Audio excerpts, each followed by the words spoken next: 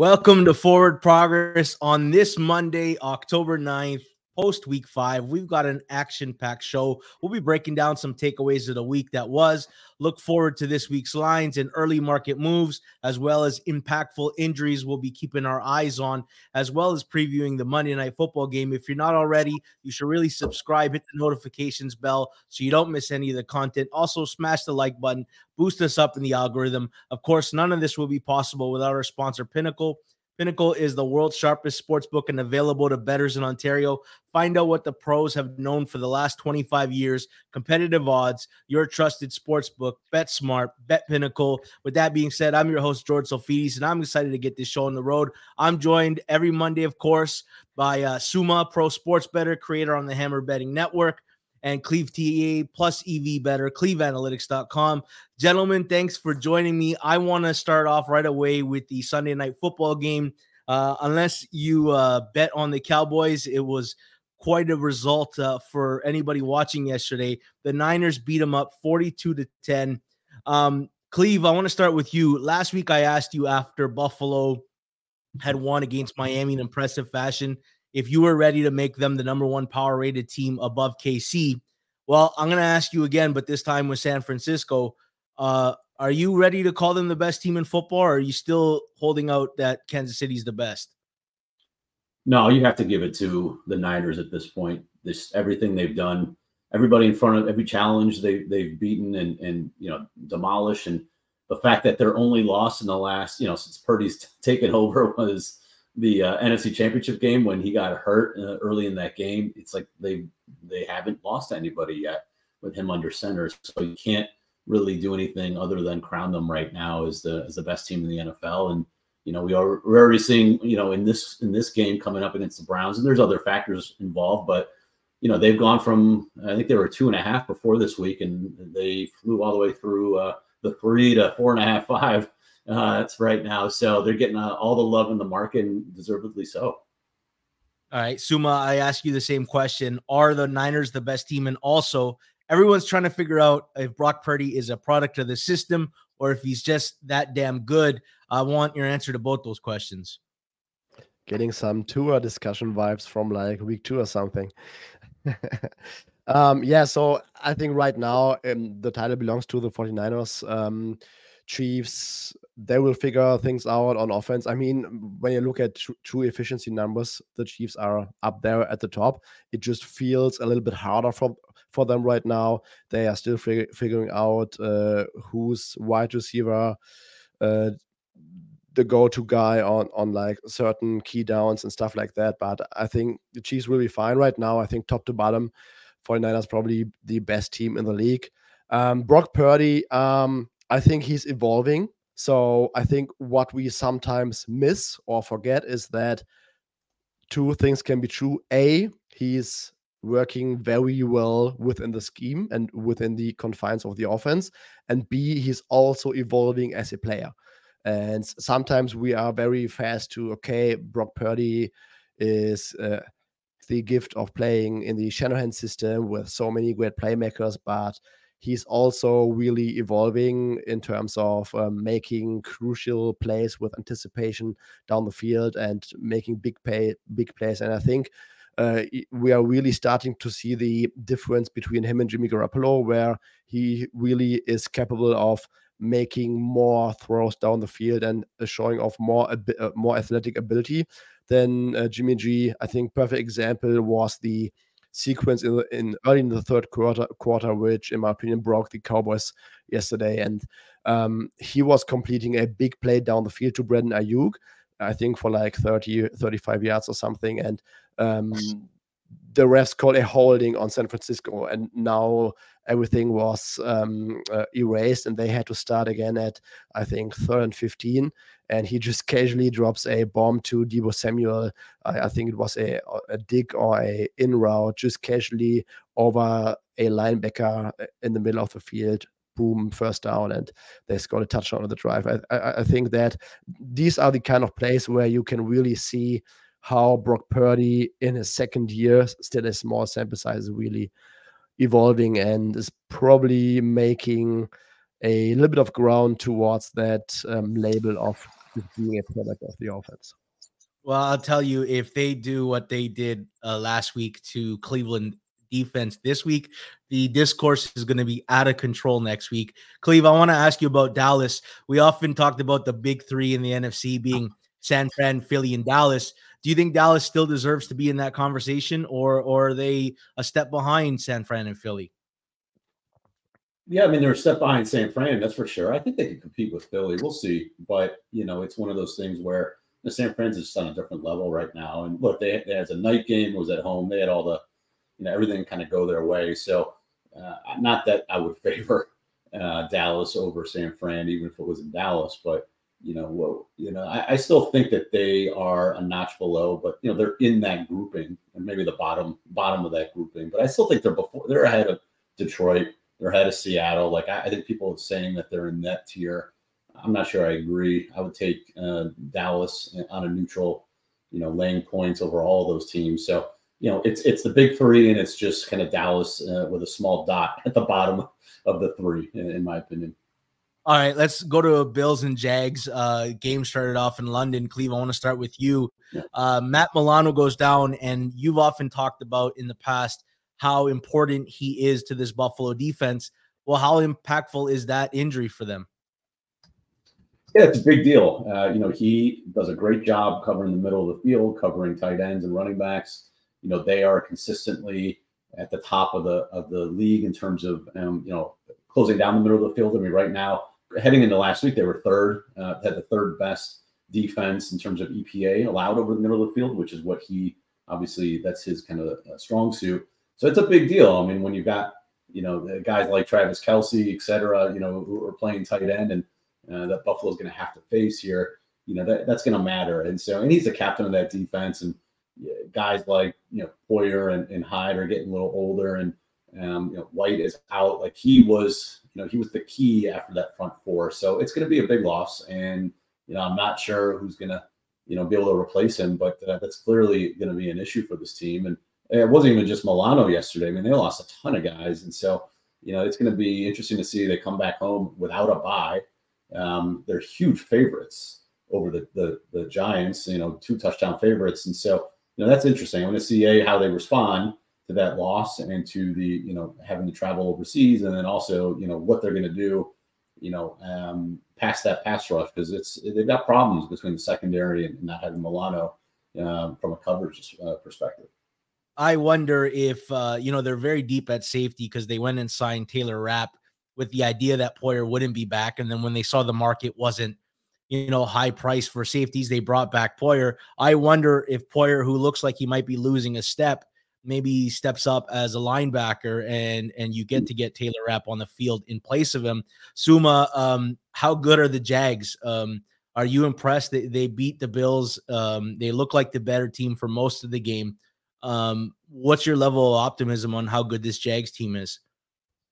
I'm still very optimistic on that offense. I think at least over the first 4 weeks, it was really to be seen that Trevor Lawrence played really, really good, but it was like receiver error, bad fumbles, blocked field goals, like drops in key situations. Calvin Ridley had like 2 or 3 crazy drops against the Texans early on, and they really got into a bad game script against Houston just based on those on all those errors. Ridley also had I think end zone drop against the Chiefs the week before. So I think that early on, those were all errors that will itself like clean up over the course of the season. I don't expect Kevin Ridley to keep dropping crucial third downs and touchdowns and whatever.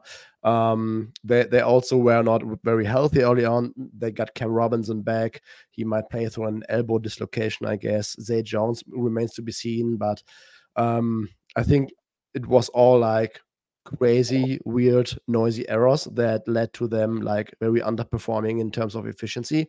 And I think Lawrence has shown that he's completely fine. And going forward, I expect them to be pretty good. on offense. Defense, pass defense, kind of shaky, even though we didn't really see that in London. I think that their run defense is generally better, but I think their pass defense still lacks some decent pass rush outside of Josh Allen and some holes in the secondary. The Jags are a very good offense until they get in the red zone. And up until this game, they were like the second worst at converting red zone appearances into touchdowns. If they can change just that one thing alone, they're going to be a lot better off. Cleve, you ended up being on the Jags yesterday. I wanted to ask you, because this was the first time we've ever seen a London team stay an extra week and play 2 games in a row. And the Bills chose to fly in 2 days before. But this spot, if it comes up again in the future, which I'm almost certain it will, do we need to start treating it like a real home field advantage, like a significant one, just off not having to travel to London at all? I mean, simple answer is yes, because you asked me the same question last week on the show. You asked me, how I'm going to adjust based on this situation, and I said, I just wasn't sure because it's never happened before. We have nothing to compare it to. And so how do you, what number do you use as from an adjustment? You're just making stuff up out of thin air. And so I said, maybe I'll adjust a little bit, but I just didn't have a real feel of it yet. And then just the more I thought about it, and just what I did was I ended up being on the Jags. It was my biggest bet of the week. And it was Jags +6. When I saw it hit 6, it was an automatic buy for me. And then I also took money line. And the way I looked at it was, okay, what if there was no London here? If this is just neutral field, they're playing in America, normal rest, what is this line? And I personally would have made it 6. So I said, well, okay, so we're sitting here. There is no adjustment for this potential that is going to be a huge negative for Buffalo and a huge advantage for Jacksonville, in my opinion. Obviously we had the Tre'Davious White injury too. You had Buffalo coming off a big win against Miami. Of all those things, even if like none of that, comes to fruition, I still thought it was a fair line. But if it was going to be a negative, if it did in fact impact Buffalo and was an advantage to the Jacksonville Jaguars, and we've got a huge plus EV opportunity here. And from a kind of a, looking at the kind of the long tail outcome, Jags could win. Jags money line is more valuable than you would get as a 6-point or 5.5-point underdog in any other situation, because we don't have a scenario like this typically. So that's what I was banking on, was just, I thought the line was pretty fair, even without those factors. And then if there was any sort of condition issues, then, Jags have a huge advantage. And we saw that. I mean, there's nobody who can watch that game. I don't care what you thought about going into the game. Nobody watched that first half thinking that wasn't an impact. I mean, the Bills were they were absolutely sleepwalking through the first half.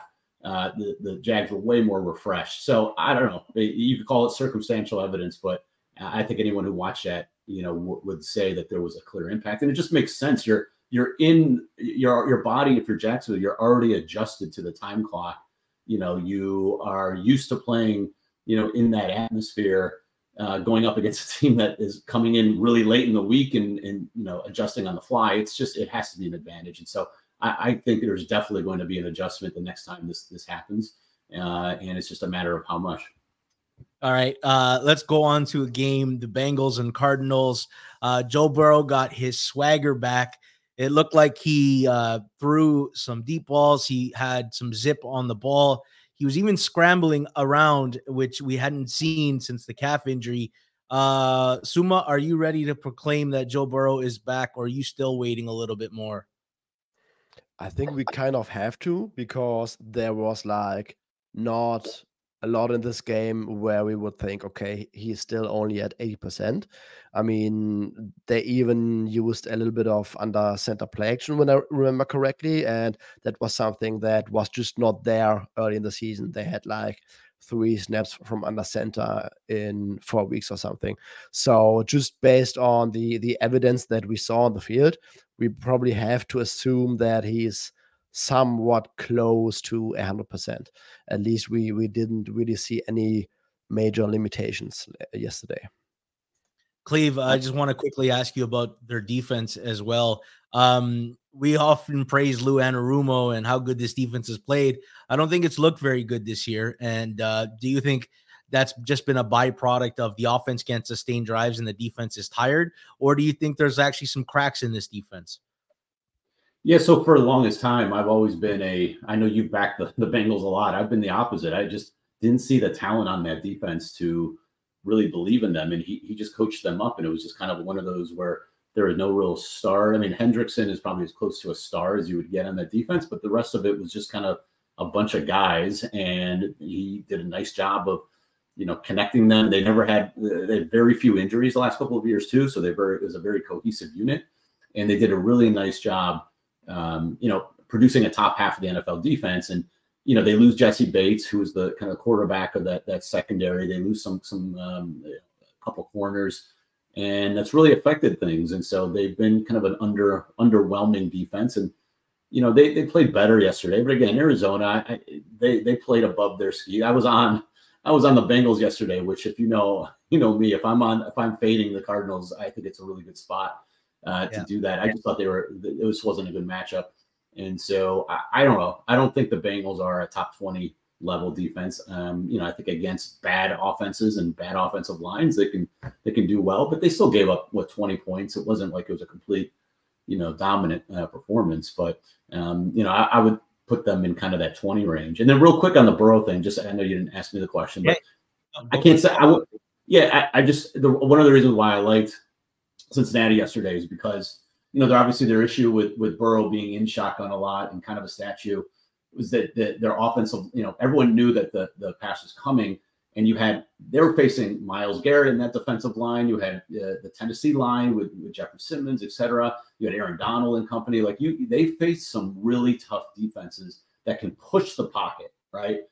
Guys that can really get in his face without blitzing, et cetera. And so you just didn't have that with Arizona. So I thought that he would have much more time and a much more of a clean pocket. I mean, he was only pressured yesterday, 10 out of 51 dropbacks.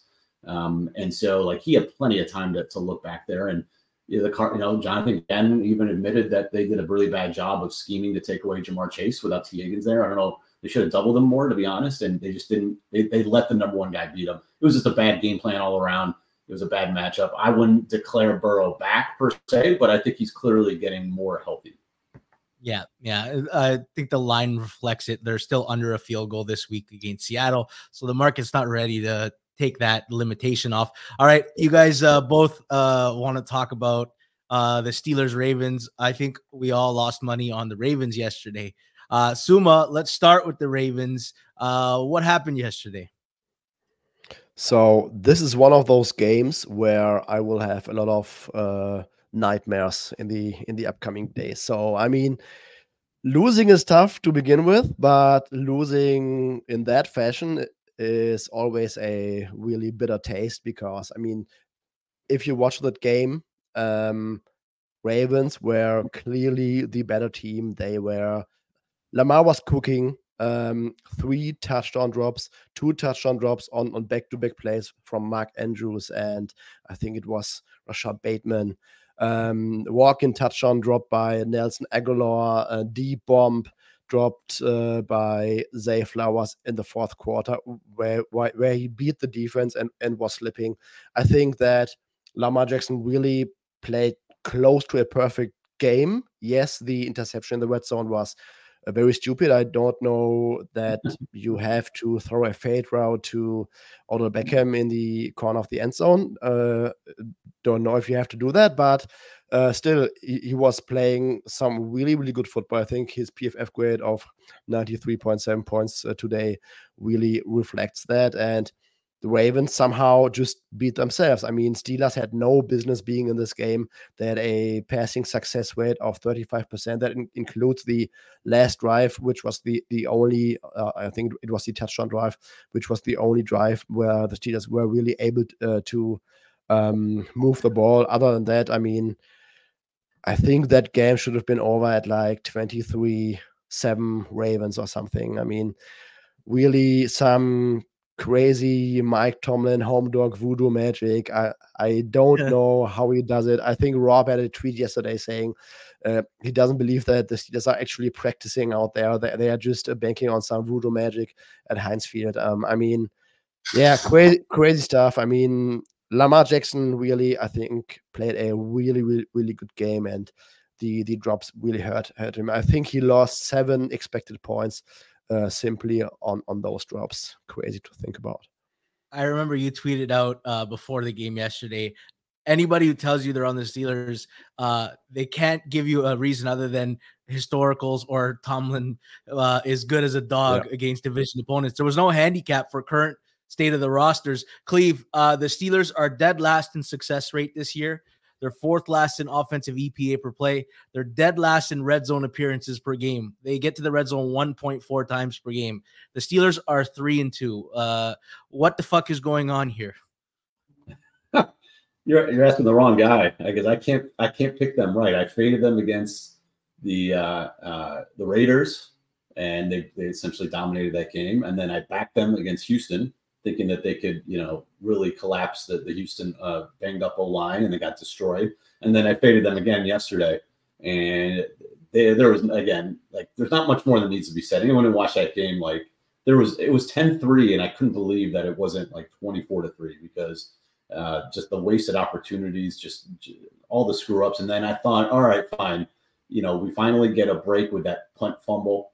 We're just going to score a touchdown, and that's going to do it. Like, we're going to cover this game and get away with it. And he throws an interception on third down. It was a horrible fade route. I just don't know how they keep doing it. And again, we talked about this before the show. It's one thing if, like, the Browns game, where same situation where they couldn't produce any offense, but TJ Watt just dominated. TJ Watt and Highsmith just dominated the Browns O-line. They created turnovers, created pressure. Like, okay, that's the Steelers defense kind of doing it. This was just a case of Ravens dropping every open pass. And these were like big plays. These weren't like, 5-yard outs. We're talking like 3 or 4 deep passes, 2 touchdowns, 3 touchdowns, like just incredible amount of drops that you just would never see. And there's nothing that the Steelers did at all. So, that's what's really frustrating. It's not just a matter of turnover. I mean, turnovers are one thing. They said if they're created by the defense and created by pressure, these are wide open guys that just drop balls, and it has nothing to do with anything Pittsburgh related. So the only thing it could be, the only way you can just, explain it is voodoo magic from Tomlin. There's nothing else about that game that you can explain. So I don't know. I don't know what that. Maybe I'm just going to lay off all Pittsburgh games either way for the next month. Give myself a break, because 0-3 in those games, but like I'm hitting 65% thinking everything else. So Steelers are my kryptonite. All right. Let's look forward and analyze some market moves and injuries. Some weeks there are less injuries than others. It felt like this week there was actually some impactful injuries to monitor. Let's start off with Ravens and Titans, who are going to be playing in London. The Ravens are getting relatively healthy, but now they have, Ronnie Stanley's back, but now they have the other tackle issue. Morgan Moses didn't play. Patrick McCarry gets hurt in the game. The Titans are dealing with Treylon Burks' injury. He still hasn't played, and we still wait to see if Nicholas Petit-Frere will return. Suma, are you surprised by this line on a neutral, or do you think it's fair right now? I'm not surprised. This smells like a classic 3.5 back and forth. People who like the Titans will happily take the 3.5, and Ravens bettors will try to get a -3. This at least seems to be the way right now. I'm not overly surprised. Titans are still not a bad team. They still have some voodoo on their side with Mike Vrabel. So I think that 3.5 kind of range was at least on my part to be expected. They got torched on the ground. We hadn't seen that in a while. Zach Moss broke off a couple big runs. Cleve, do you think the Ravens will be able to utilize some of that as well? Yeah, I don't know. Even their run game looked a little bit off. I mean, Justice Hill actually had some good runs, and then until he fumbled, so he was a little bit squirmy in there. But they just don't have the same dominant run offense that they had in the past. And Lamar looks a little hesitant to run. Again, I know he signed that big contract, and so maybe he's trying to be more of a pocket guy. But it just felt like he didn't take off and just was a little bit hesitant running out of the pocket more than usual. And they didn't do many design runs that I can remember yesterday either. In terms of the line, I mean, I have 3.5, so I think it's perfectly right on the number. The Titans are they just have no explosiveness. I mean, Treylon Burks was really the only guy who could get deep, and he's out. I don't know if he's going to play this week or not, but they are clearly missing that deep threat. I mean, DeAndre Hopkins felt like was being targeted on every throw yesterday, and rightfully so. There's nobody else that can do anything. So when you're so one-dimensional and you're just kind of pounding it with Henry, and the Spears does give them a little bit of explosiveness, out of the backfield. Maybe they can utilize him more in the pass game, but I don't know. This is kind of I think this number feels right, and I think that both defenses should be okay here. So I don't think there's really much either way from my perspective on this game. All right, Suma, let's go to Vikings Bears. Obviously, the injury we're watching is Justin Jefferson, who's still getting MRIs on his hamstring, and we still need to learn more. The Bears lose a couple running backs during the game last week with Roshan Johnson, Khalil Herbert, but maybe their secondary gets healthy. Eddie Jackson, Jalen Johnson remain to be seen. Kyler Gordon is technically eligible. I always ask which receiver is worth the most to the spread to his team, and whether it's Tyreek Hill or Justin Jefferson. Well, the markets are looking to fade Minnesota here. The line is at 3, but it looks like it could be heading under the number. It probably would have been closer to 3.5, 4 with him there. How important is Justin Jefferson to this Minnesota offense, or are the Bears so banged up you think they'll still be able to move the ball well? Yes and yes. Problem is that it's looking to be some real ugly weather there in the Chicago area. That's why the under took a lot of money on Monday morning. So I checked the weather report, and it looks like overnight there's going to be like 20 to 25 miles per hour of wind and rain. I did not get the forecast in my app all of a sudden for Sunday. Maybe someone can check on that real quick. But I think the move to the under is weather related, and then on the same wave, I think the spread will be correlated, because the Bears would have an advantage with their run game with Justin Fields if this turns into a game where you would rob the Vikings of their passing attack. If both teams have to primarily run the ball, I think the Bears should have some form of an advantage here. But if the weather is fine, I mean, Vikings should still get something going through the air. I think even without Jefferson against that Bears defense, they should be able to move the ball. But I think we have to wait and see on the weather reports. Yeah, it looks like all the East Coast games potentially are going to have rain and winds. Jets, Buffalo, Cleveland, Chicago, all the East Coast games, Ohio, Cincinnati. Those are the ones to watch. Cleve, are you optimistic that Chicago has righted the ship offensively?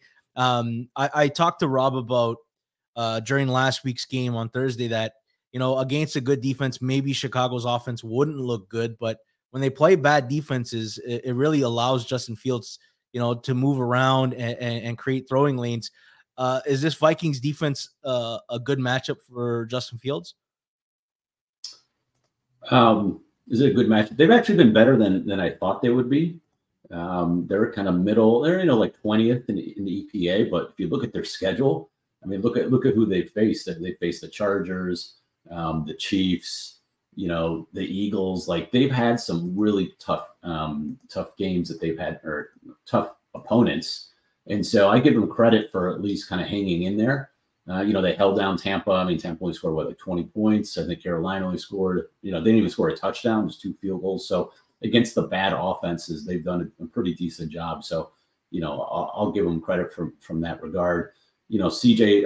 Justin Fields is, he's okay against the blitz, I guess. Nothing. He's not great at kind of reading the field and getting the ball out quick. And so that's obviously what you're going to need against this Brian Flores heavy blitz scheme. And so, I actually didn't check the numbers. I didn't watch enough of the game to have an idea, but I was curious how often he was going to blitz Patrick Mahomes yesterday, because obviously Mahomes is the last guy you want to blitz a lot. And I had a feeling he would, dial it back. So I don't know if anybody has those numbers, but I'd be curious how he performed. And I think, this week it's going to be the opposite. No matter what, he's going to just, blitz the house against Fields. And I'm not sure I'm ready to declare Fields and this offense back. I mean, 2 weeks ago against the worst defense we've ever seen, he had a good game. And then, I was on the Bears on Thursday night. That was just a unique spot with the Commanders coming off of an overtime game on a short week.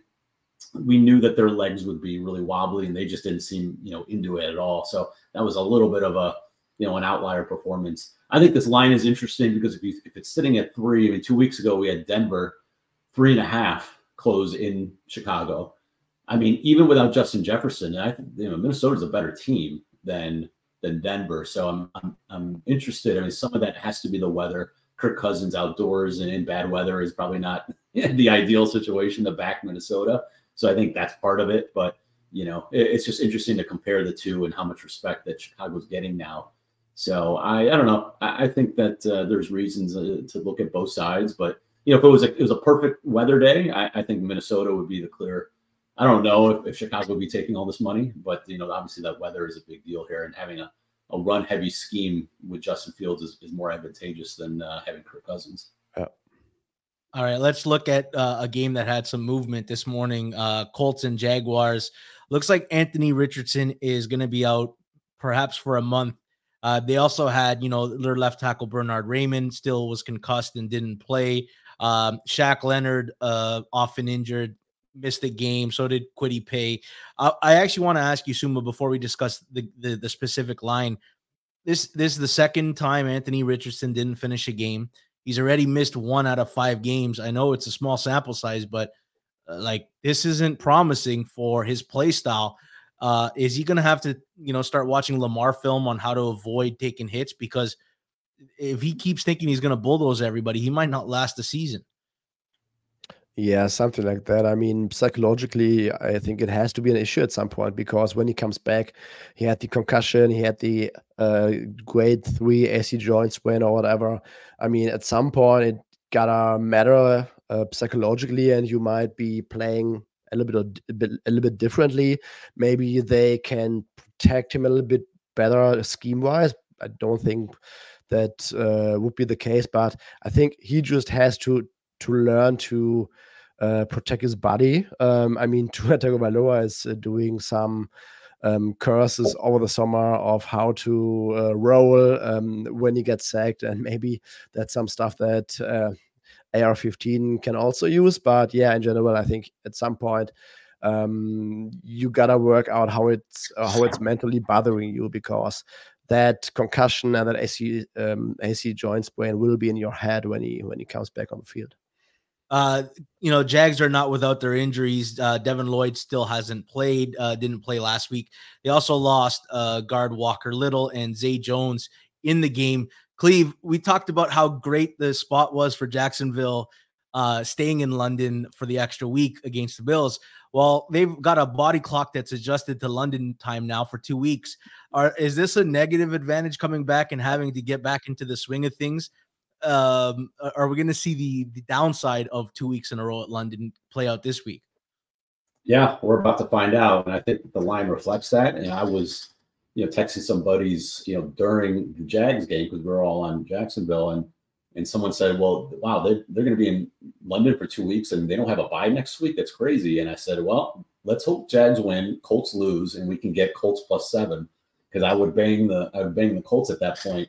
And then, of course, Jags win and the Colts win, and it opened 4.5. And I was like, oh my God. So it's clearly priced in. Like, I don't think you would get, this wouldn't be, this was 5.5 in week 1 in Indy. Obviously things have changed, Indy's power rated up, but still it's kind of interesting to see that dichotomy. And I think it's clear that this number would have been under, maybe 6 normally, but now that that factor is in here, it's probably down, a point and a half.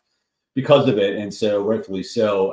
Again, I don't know how you quantify it, and the fact that historically teams, we saw Atlanta yesterday, teams without a bye off of London are essentially, I think they're 6-5 against the spread now. Like, it's kind of 50-50, but I think some of the, the market is pricing this in, already. To do it back-to-back weeks, I think is even more interesting, because, you're just probably happy to be back. And, guys who have families are like, Oh, I'm glad to be back after 2 weeks. And then it's the body clock adjusting back to U.S. time. I mean, I'm sure it's fine because you've got a full week to prepare. You're not flying back on Friday, right? Like the Bills flying into London, so you're not having to adjust. It might take a couple of days, but you're going to get adjusted eventually. So I don't know. It's one of those that we just don't have an answer for, but I think it's clearly already reflected in the marketplace because 4.5 is telling me that someone believes that it matters, and so it's just a point of how much, right? But it clearly, I think, is already priced in. It also I think that. Yeah, what were you saying, Suma? So yeah, I want to say that Minshew and that Steichen offense also looks decent when he's on the field. Like the run game was working, like without the dual threat against a very good Titans run defense. They were moving the ball through the air at Houston. Against Tennessee. Ravens was a stinky weather game, but they were still somehow fine there. So I think market probably reacting to this is a decent or very decently coached Colts team against a Jaguars team that is hurting a little bit and still is going through some growing pains offensively. By the way, this is big for my. Sorry not to interrupt, George. I have to pat myself on the back here when I can. No, this is my Colts for my surprise team in the AFC, and I have a lot of Colts to win the AFC South tickets. So, and Shane Steichen, Coach of the Year tickets. So this is a big one for that regard. If they can get this victory here, I'm feeling good, especially with Gardner Minshew. I mean, that was another part of the handicap was even if Anthony Richardson wasn't ready to play or something happened to him, Gardner Minshew is as good as it gets from a backup perspective. I was perfectly fine, having him there. So that's why they got him. It was a great signing, and that's I think that's something that. Coaches are going to have to do here or teams are going to have to do going forward is finding a good backup to pair with a young running quarterback, because just injuries are going to happen with these guys. I mean, look at the Bears. They don't have one. They don't have anybody behind Justin Fields. So, he's it'll be, I'm glad that they got Minshew because I think it's clearly needed. Yeah, there's that dynamic of if the starter goes down, where do we go with the line? Damian says Minshew, best backup in the league. Right? You don't knock them down too far. I know if you backed Carolina yesterday, you were hoping that we saw some Andy Dalton because he probably is an improvement to the point spread. Let's talk about Seahawks and Bengals, and we talked about Joe Burrow maybe turning the corner, but T. Higgins has the rib injury. That's something we're watching for. The last time we saw the Seahawks, Jamal Adams got concussed. Charles Cross has still not played yet. They lost the guard, Phil Haynes. They still were missing corners, Kobe Bryant, Trey Brown. Where do you see this line going? Like, is it going to hold under 2.5? Or do you think at some point, if we hear T. Higgins is in, we're probably going to get some over money and Cincy money? Suma? If I had to bet right now, I would probably guess that we rather see a flat 3 than a two or 1.5. Seattle big names will be Charles Cross and Abe Lucas, both starting tackles. I think they also had some issues at guard before their bye week. Secondary, they were also without Kobe Bryant. Rick Ruin was back. Jamal Adams didn't finish the game at New York. So I think Seahawks have a chance. Draymond Jones was also banged up. I think they have a chance to enter this game extremely healthy, or like the healthiest they've been all season. T. Higgins, what bothers me is that they are going to have a bye week after that. So cracked ribs, very tough to play through. So there might be the thought process, let's get him into the bye, and he will be close to 100% after the bye. So remains to be seen. He had a limited practice on Friday, I guess, but I think for a wide receiver who really has to extend his body right into a arriving tackle, that's very tough to play 1 week after a broken rib. But we will see. Those are the kind of injuries. And then we talked about it. It depends on how the market is pricing the health status or the limitations of Joe Burrow right now. Yeah, Cleve, any thoughts on this game early line? I think Chidobe Awuzie is a big, getting him back would be big for Cincinnati against this wide receiving core. the Cam Taylor Britt is not, he and DJ Turner are, DJ Turner's a rookie. Cam Taylor Britt is that. You need against Metcalf and Lockett, you definitely need a Awuzie back. So I think that's a big injury to take a look at. And obviously the Higgins, you're going to have to score with Seattle. So I think having as many weapons as possible. They're not going to, and they've got Tariq Woolen to at least shadow Jamar Chase. So you've got a corner, unlike Arizona doesn't have any, top level corners to at least, put someone legitimate on him. So, and the way that Weatherspoon played last week, I mean, that, you can kind of, you maybe not have to shadow, you can just kind of have one on each side and be okay. I'm interested to see how Weatherspoon continues after that game. And that was an awesome game he had, awesome performance. Awesome. I wonder, if he's a legit lockdown, top level type corner, I mean, pairing him with Woolen, that changes everything for Seattle, I think, because they just didn't have those reinforcements back there.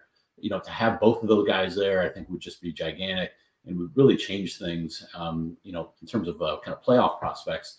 So, because you could do so many different things, you could kind of keep those guys on an island and, blitz more and do other things to really help the rest of your defense. So I'm interested to see how that happens, what happens with that going forward. But I think Awuzie is the key here. I think that this is going to ping pong back and forth 3 to 2.5. I think there's reasons to back both sides. There's going to be plenty of people who are skeptical about the Burrow kind of comeback. And then plenty of people are going to say, no, he's back. and you're getting the good Bengals team under a field goal at home. And so, you're going to kind of get both sides of the coin. So I think it'll be interesting, kind of how that all plays out. But it'll definitely be kind of within these two numbers. All right, let's talk 49ers Browns.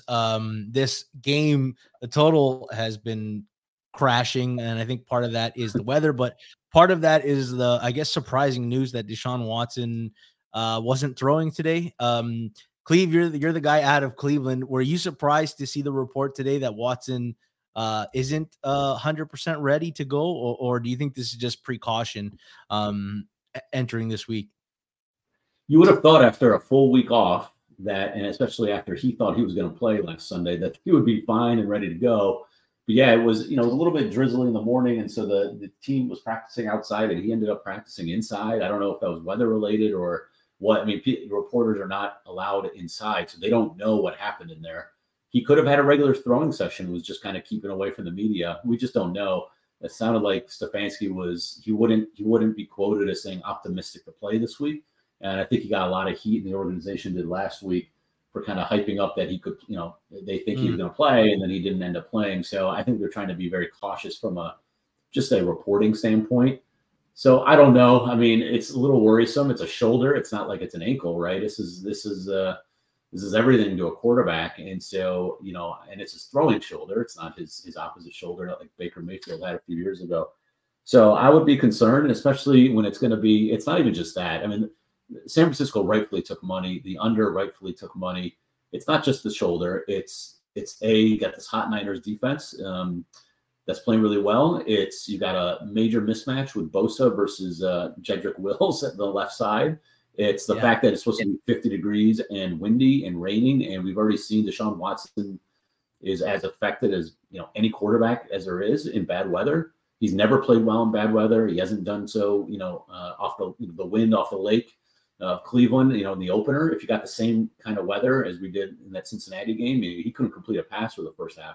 So all those things are kind of reasons why this number continues to rise. I don't know. I mean, I don't see any way that it drops below 4. I think it's kind of in that 4 to 6 range here until we figure out for sure what's going to happen with Watson. But it's definitely going to be in this range. I mean, if Watson's out, this thing gets over a touchdown for sure.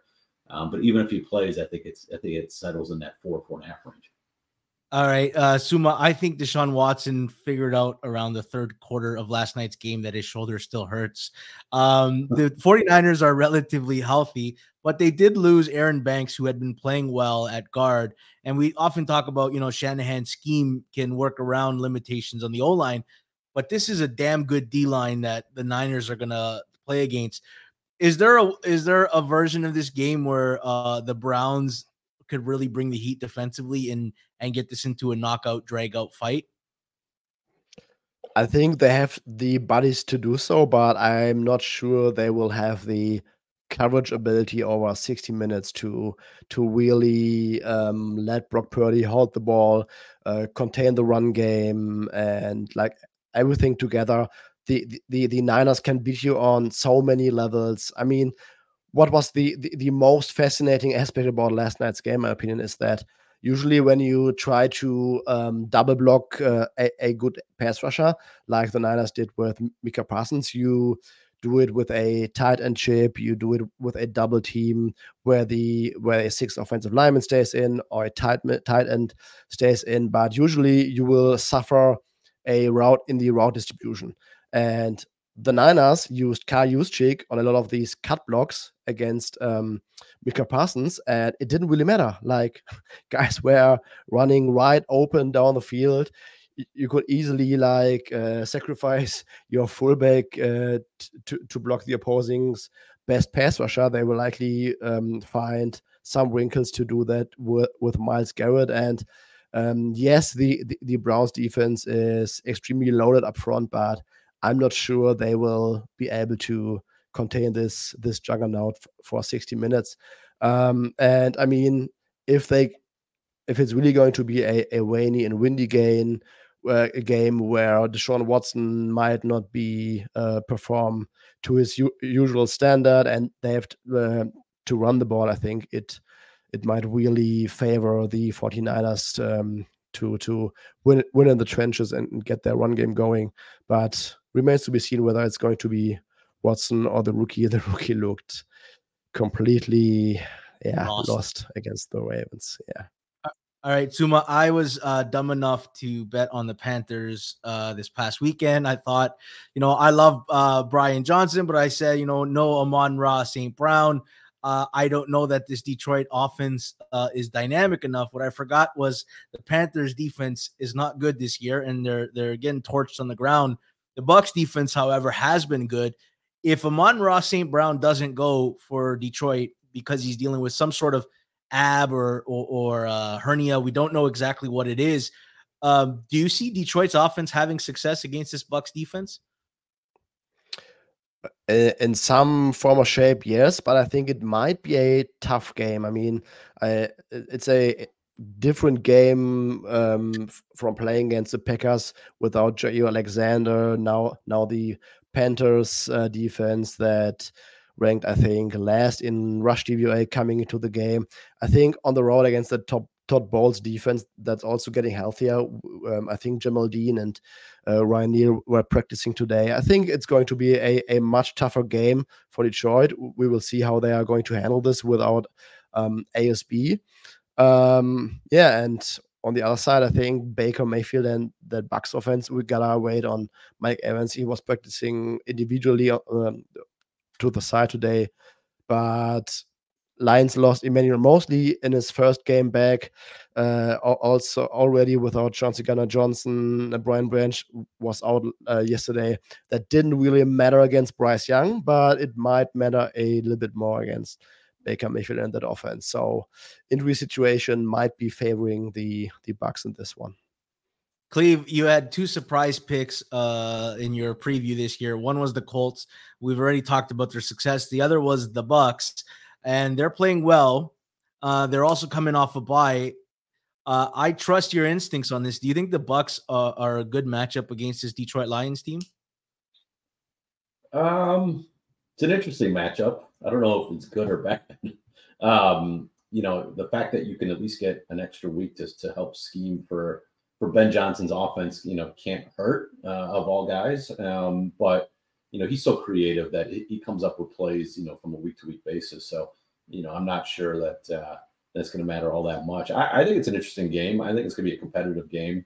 Looks like that the Lions are taking money. It's 3, and you're laying some juice here. So may get the 3.5, which will be interesting if that's the case. But I'm still not a total believer in this Lions defense, and they're playing better. It's just that with all these injuries now, I mean, if Branch doesn't play and without Mosley, there are ways to attack them outside. And obviously we know that the Lions or the Bucs do have the receivers out there. And so, if everybody is healthy and ready to go, I think that, I think Tampa can score on them. I think, the total could be interesting here from a from a numbers standpoint. But I think it's gonna be a good game. I mean, Tampa's defense is solid, and they're just like a solid team. Like Baker Mayfield really struggles when he's getting harassed, and so if Detroit doesn't bring pressure, I mean, he can make plays, and so he can keep them in the game. And Jared Goff was good. He hasn't been great this season. He was good yesterday, but in general, like he hasn't been all that spectacular like he was last year. So I mean, I think there's ways to beat this team. I think it's going to be interesting. Todd Bowles is a good DC, so he'll scheme ways. I should look because I haven't looked at, but I wonder how Todd Bowles does after a bye from a defensive standpoint. Not against the spread or anything, but just how he, these DCs that get extra time to prepare, I think do a really nice job typically. So that could be the advantage here for Tampa. And you get these teams that, depending on how hot it is in Tampa too, could be one of those things that a team that plays in a dome finally has to go outside and it's kind of hot weather. I don't know. I haven't even checked what the temperature is, but that could be a factor too. So these little advantages that maybe Tampa gets playing at home and coming off a bye could give them a shot to win this game. Yeah. Let's talk Eagles Jets. Jets were dealing with some injuries in their secondary. DJ Reed didn't play. Brandon Eccles didn't play. Then Elijah Vera Tucker, their best offensive lineman, got hurt, which things could get ugly in a hurry. Cleve, you liked Philadelphia against the Bucks. You liked Philadelphia against the Rams. Are you 3 for 3 here, or do you like Philadelphia?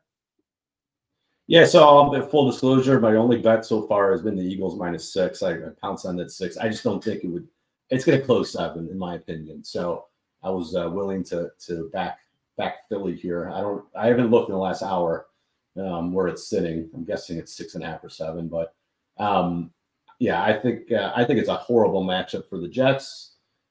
Zach Wilson was fine, I guess, yesterday. But again, playing the worst defense in the NFL and you're just fine, that doesn't really tell me much. Breece Hall was awesome. Breece Hall does Breece Hall things where he breaks off 70-yarders almost every week. But he's going up against an Eagles run defense that's top 5 in the NFL. So from that perspective, where you get the Jets is you can stop the run, so stop their only real legitimate offense, and you attack Zach Wilson in the pocket. And that offensive line was already bad, and they lose their best lineman, Vera Tucker.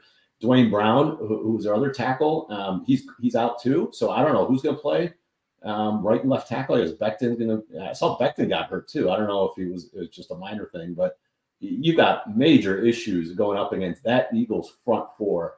I mean, my God, Zach Wilson's going to be in for it. And yeah, the Jets defense is solid, but when your offense is going to score 10 to 14 points, and all you got to do is get to 20 to really cover this game, I think that the Eagles will be fine. And the Broncos actually ran all over that Jets defense. There are some holes there. And, they had DJ Reed, who was hurt, Brandon Eccles, they were down to their essentially their 4th and 5th corner. So I think you can attack this team. I think that if, the Jets got the win, but it wasn't really impressive to me. And, back to reality here. When, the fact that Kansas City closed over a touchdown and you get Philly under a touchdown in New York, not sure I totally understand that. I don't think the differences between Philly and KC are that big, especially to cut through the key number of 7. So I jumped on the 6. I think it closes at 7. We'll see. Suma, can you make a case for your Jets? Are they going to need the help of the weather gods against Philadelphia this week? Hard to make a case. I mean, just that matchup with the line of scrimmage, Jalen Carter is a monster, and sorry. Jets, like TA has said, they need to run the ball, and then they need Zach Wilson to not screw up, and it will be tough to run on that Eagles front. So maybe the Jets will call Mike Tomlin and get some of that voodoo magic. All right, let's preview Monday Night Football. Green Bay Packers at the Las Vegas Raiders. Suma, I was excited to see the full Green Bay offense for the first time this year, and then we get the report this morning that Aaron Jones might not go. Devontae Adams is also, he's going to play even though he didn't practice 2 days, and then he was limited in the last day. Suma, what are you looking forward to in this game? How do you think the story of this game will play out? I don't have a strong read on this game. I think what the Raiders want to do offensively is they want to run the ball and then try to distribute the ball to Jacoby Myers and Davante Adams. And I think if you can one-on-one defense, it's probably the Packers defense. They rank 29th in EPA per rush. They are giving up a close to 43.3% success rate on the ground. Jair Alexander, I think he's still questionable. I have not seen anything. He should play. I saw today that he'll play. Yeah. Okay, he should play. But still, I think that the Raiders, if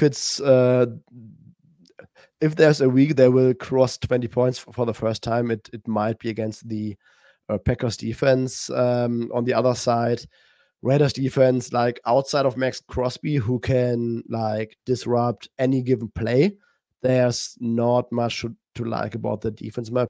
So Elton Jenkins is back. Olan is a little bit healthier. Aaron Jones would be nice to have him in from a Packers point of view. Christian Watson was on a snap count against Detroit. I would expect a much larger snap share for him this week. I think there is something to gain against that Raiders defense, but yeah, long story. I don't have a strong read on either side. I think it could be a game where the last possession wins, but I would not be surprised if we saw some sort of a better or improved Raiders performance offensively, where they can run the ball and get something going against the Packers defense. Cleve, there's going to be some growing pressure in the comments about who you like for a first touchdown score. Before I ask you that, I remember messaging you, and oftentimes the lines don't confuse me, and I was a little perplexed by how this line moved. Green Bay was as high as 2.5, and then it's been Raiders money shoving ever since. It reminded me of the Steelers line that flipped from Pittsburgh favorite to Las Vegas damn near 3 by a kickoff. Cleve, did the line movement confuse you? And do you have any angles on tonight's game? No, I mean, I think the line move was purely a Jimmy Garoppolo, question whether he's going to play. I think it was Saturday. They said he was going to play. It kind of jumped. So I think it's purely that. And honestly, going from, -2, +2 kind of in between, it's not really that meaningful, you wouldn't think, although you never know. But, the kind of the value, it doesn't change all that much. I actually do I like the Packers this morning when I thought Aaron Jones was going to play. All accounts, it sounded like he was going to play. That hurt. But I think I like, but I'm on that anyway already. I do like the Raiders team total under 23.5 a bit more. And I just, first of all, you've got evidence that this Raiders offense just doesn't matter who they face. I mean, the Packers defense is below average without Jair Alexander. With Alexander, I mean, they're, call it league average to be fair. Like they could only put up 17 against the Broncos, the worst defense in the NFL. You could put up 18 against the Steelers defense. It's very beatable. They didn't do anything against Buffalo. Obviously last week against the Chargers was Aiden O'Connell, but they just really haven't impressed me all that much. And the fact that Davante Adams got a bum shoulder, I mean, he didn't practice at all. They said he's going to play, even though he hasn't practiced. If this was any other team than the Packers, I think he sits. He's gonna, but so like the guy's not going to be able to lift his arm up, even if it's just a couple of plays that make the difference on third down. Like that's huge. So that I think all those things are really important in looking at this under. And look, this is not something that I'm rooting for, but I had a theory that these quarterbacks after concussions have struggled. It's just something that I recall. So I did some research this morning, and since 2021, there have been 8 quarterbacks coming off of a concussion. So they miss a game, or if it's the week of a concussion, and 1 in 7 against the spread with a -10 against the spread margin per game. They lost, 3 of them lost by double digits.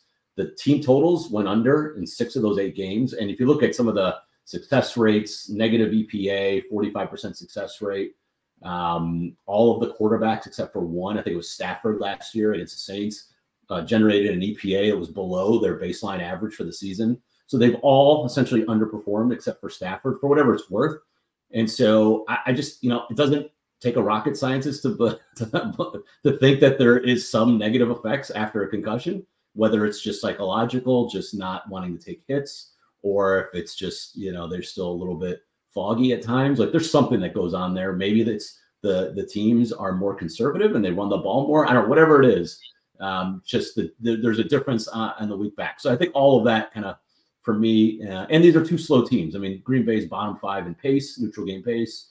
Even the Raiders are below average. The Raiders opponents actually run the ball over expected at one of the top 5 highest rates, because that's how Patrick Graham's defense is. It's kind of allows you to run and keeps everything underneath. So I think that the Packers are going to want to kind of take what's given to them, especially with a young quarterback on the road. So all those things, it's slower game. I think that the Adams injury, the post-concussion stuff, and the fact that Alexander's back kind of leads me to, I think, under 23.5 is a good number. You don't have anything for the people who are tuning in for the wizard of first down touchdown? Do you have anything for the people, or will you have something later on if they check you on Twitter? Yeah, check me out. I haven't even looked. I'm not gonna lie. So usually these things come to me my midday. I do my extensive research for these darts that I have no control over. So just stay tuned, I guess. I mean, there's no way. I'm already banking on the fact I'm not going to hit another one the rest of the season. So, I mean, 3 at 20 to 1 or higher in the last month. I don't think that's possible. So we'll see. But just, I guess, tune back later this afternoon, and I'll send something out.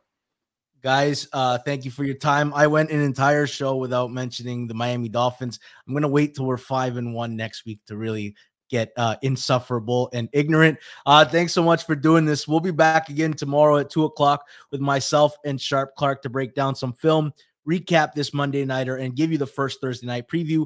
You don't want to miss it, so please subscribe, hit the notifications bell, and please like it. Before you go, if you watch the whole show, just hit the like button, and then you can close your browser window. We'll appreciate it. That's it for me. Thanks to Suma. Thanks to Cleve TA. Thanks to producer Jason. And thanks to you, the audience. Until next time.